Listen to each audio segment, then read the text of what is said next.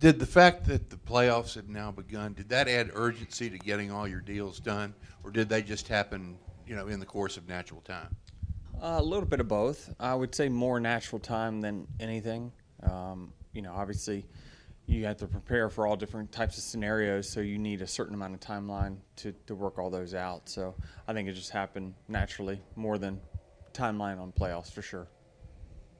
Lee Spencer, CatchFence.com. How much did those two stage wins you got last week kind of help propel you, considering the outcome of the race for you?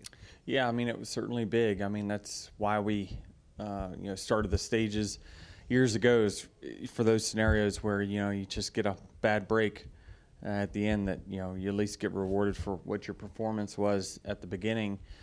Certainly it was crucial for us to, keep us in a stable position, coming into this weekend. And as you look at 2024 for 2311, potentially, how many races could you run in that third car without, if you do not secure a charter? I don't know. I think a handful's, at the most what we would look to do. But again, the situations would have to be perfect and aligned. There's talks about, who we can put in where and when, but it, wouldn't be a big bulk of races for sure. Thank you. All right, let's go to Bob and then to Zach. Bob Pockris, Fox Sports. Manufacturer deals with teams typically are a little longer than driver deals. I'm curious if you can say, is your driver deal length the same as the 2311 Toyota deal, or if one is longer than the other? Can you tell us which one? I'm not at liberty to say. And can you kind of describe how far did things ever get going with Ford in talks with 2311? Don't have any comments on the speculation either. Zach Sterniolo, NASCAR.com. Denny, obviously the last three races here at Kansas has been really good for you, your teams, Toyota. What is it about Kansas that has played into the manufacturer's strength, your team's strength? And does this track now have any added significance for you because of the success that 2311 especially has had here? Yeah, I understand the reason for, thinking it's a Toyota track, but we've seen a lot of contenders throughout the race, and sometimes it just hasn't worked out for some reason or another. But certainly the results would show that, the Toyotas have been strong here. But it's so hard to, think or bank on, what has happened in the past will relate to right now. I do think that, once for the 11 team, all I can speak for is me personally, there's a feel in the car that I try to find. Doesn't matter what tire changes or car changes or anything like that. I search for that feel, and if I can get it, then typically we run up front. So it's just that's the correlation for us, and I think that just if a team struggles here, they typically look at the notes of the guy that ran well, and they copy it somewhat, and then all the teams run well. So that's kind of the correlation. Certainly, it seems like we've built upon some setup iterations that both 2311 and JGR has shared that's been successful for both. Does this track have any more significance to you because of the success of 2311? Yeah, it certainly has. It's been a special track because when 2311 has won, I've been in the top three of both races when that's happened. So it is special in that sense. I got my very first Cup start here in 05, so. It's a special track, certainly one that you feel very, very confident to going when you come. All right, we'll go back to Steve and then to Cole. Denny, Steve Post, Motor Racing Network. You have a practice session coming up, 20 minutes of practice, then qualifying. What do you look for in that practice session? You talked about that feel, but is there specific parts of the racetrack? Are there things that you want to have in that practice session to qualify and for the race? Yeah, I don't know why typically I haven't been totally up to speed in practice. Now, in the spring was an outlier where we were dominant from lap one of practice all the way through. But typically all the other Kansas races, we've been very middle of the road. And I've almost, kind of panicked overnight, like, man, we're not as good as what we should be. And then in the race, they drop the green and we just go to the front. Hopefully we can be pretty solid in practice. The track changes so much from practice to race that I just look for characteristics that I know will be good for passing. Of course, everyone's going to try to run up top because that's going to be the fastest lane. But, for me personally, I want to see, can I run somewhere else and run speed very close, because that's how you make passes. You can't just run in the wake of the car in front of you. So I try to make sure my car can maneuver, and sometimes that equals slower lap times in practice.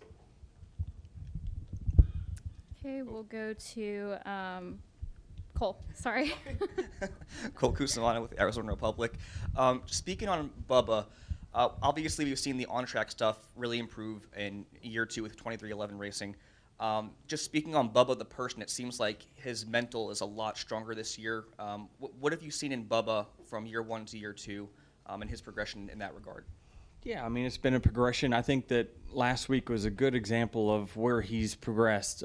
Typically, in racing, you very seldom have a just trouble-free or adversity-free race.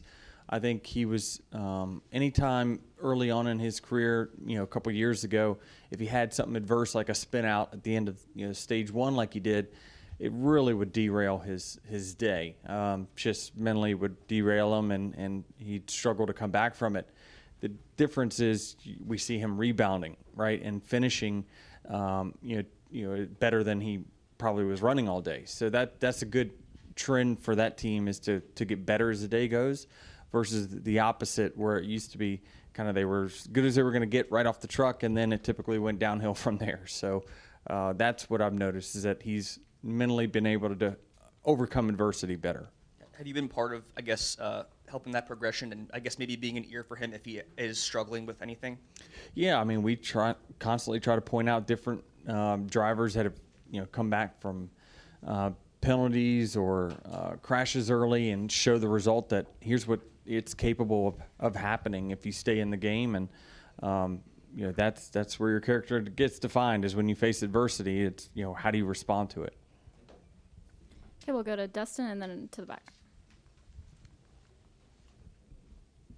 Dustin Long, NBC Sports. I'm curious, when you do a contract, and who knows how long you'll race, but early in your career when you signed a contract, I'm sure it was a different feeling, different emotion, and compared to maybe this is the last contract. And I'm curious how an athlete, as they get later in their career, look at that concept of, this might be my last contract, or this might be my next to last, as opposed to, I've got 4 more, 5 more contracts to go. Is there a realization of where you are in that sense? Is even more so than, obviously you're 42 and you know where you are, but when you sign something and look 2-3 years ahead, does that kind of hit a little bit more? It does, for sure. I think certainly when you're younger, you see it as a financial stabilizer, right? And for me, it's how many more Daytona 500s do I have left? How many more opportunities can I have to win certain events that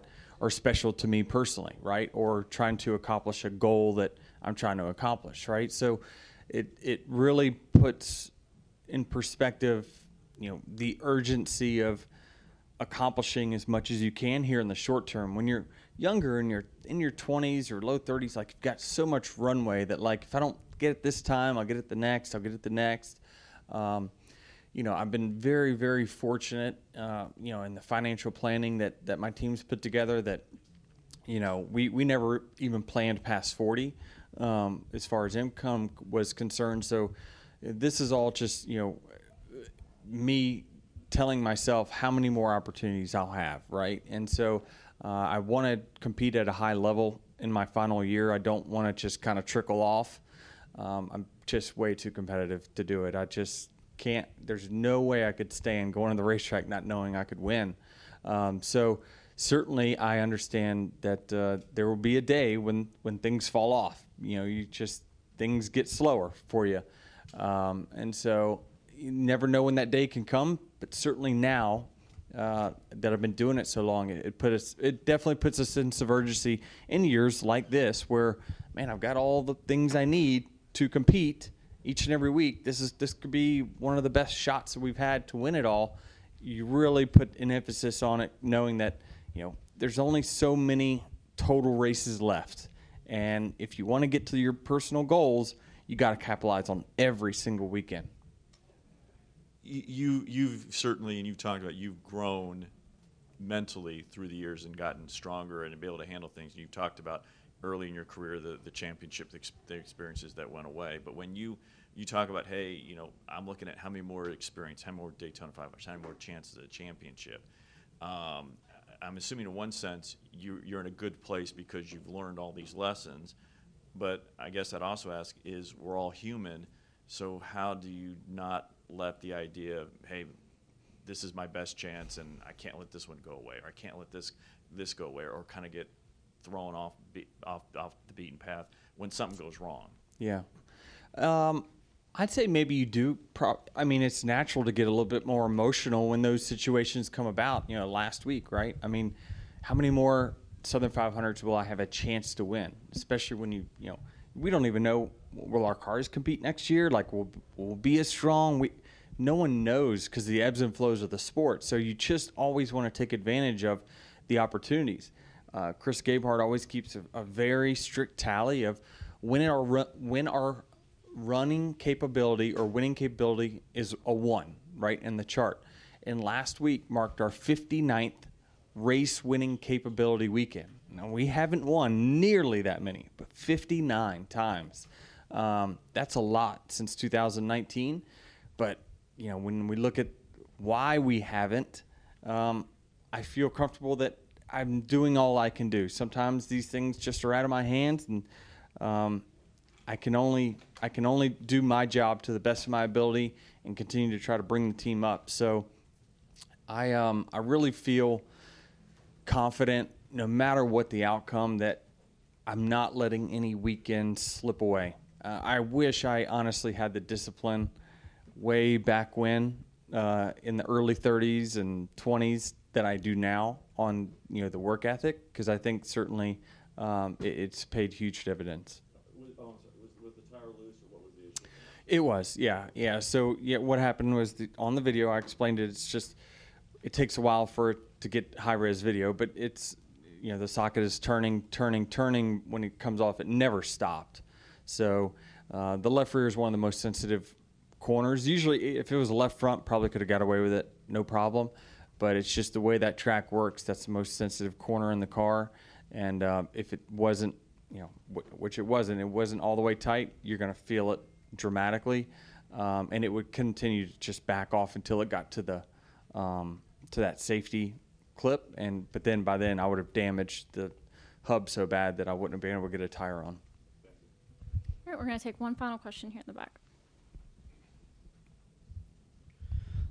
Howdy, Wyatt Watson with FrontStretch.com. Denny, with it coming towards the end of your career, what does it mean to get re-signed with Joe Gibbs coming towards the end? Yeah, I mean, I said from the very beginning I want to start my career and end my career at Joe Gibbs Racing. That's continued to be the goal, right? And I think this is another step towards that. I don't know if this is the last one or not. I think that, you know, I certainly know how many more times I will run for sure. But that doesn't mean that it's over at that point. I think that there's still an opportunity to keep going beyond that as long as I know that I'm competitive on a high level. So I think people like Kevin Harvick are an anomaly, being able to be that fast and that competitive that late in his, you know, career. That's going to be really, really hard to do. So I don't think the runway is that long, but I certainly think that, you know, it's capable of being one more beyond this one. But that's all pending. You just never know. Like next year I could show up and just start running into things that I had no idea I didn't even see. So who knows how this goes, but I think you know, being with the Gibbs family is certainly always been at the forefront of my goal. I've always wanted to start my career in one car. That's still the goal, and really knowing that they give me the best opportunity to win a championship right now is something that you don't want to take for granted, because there's only so many championship caliber race teams out there, and they're certainly one of them.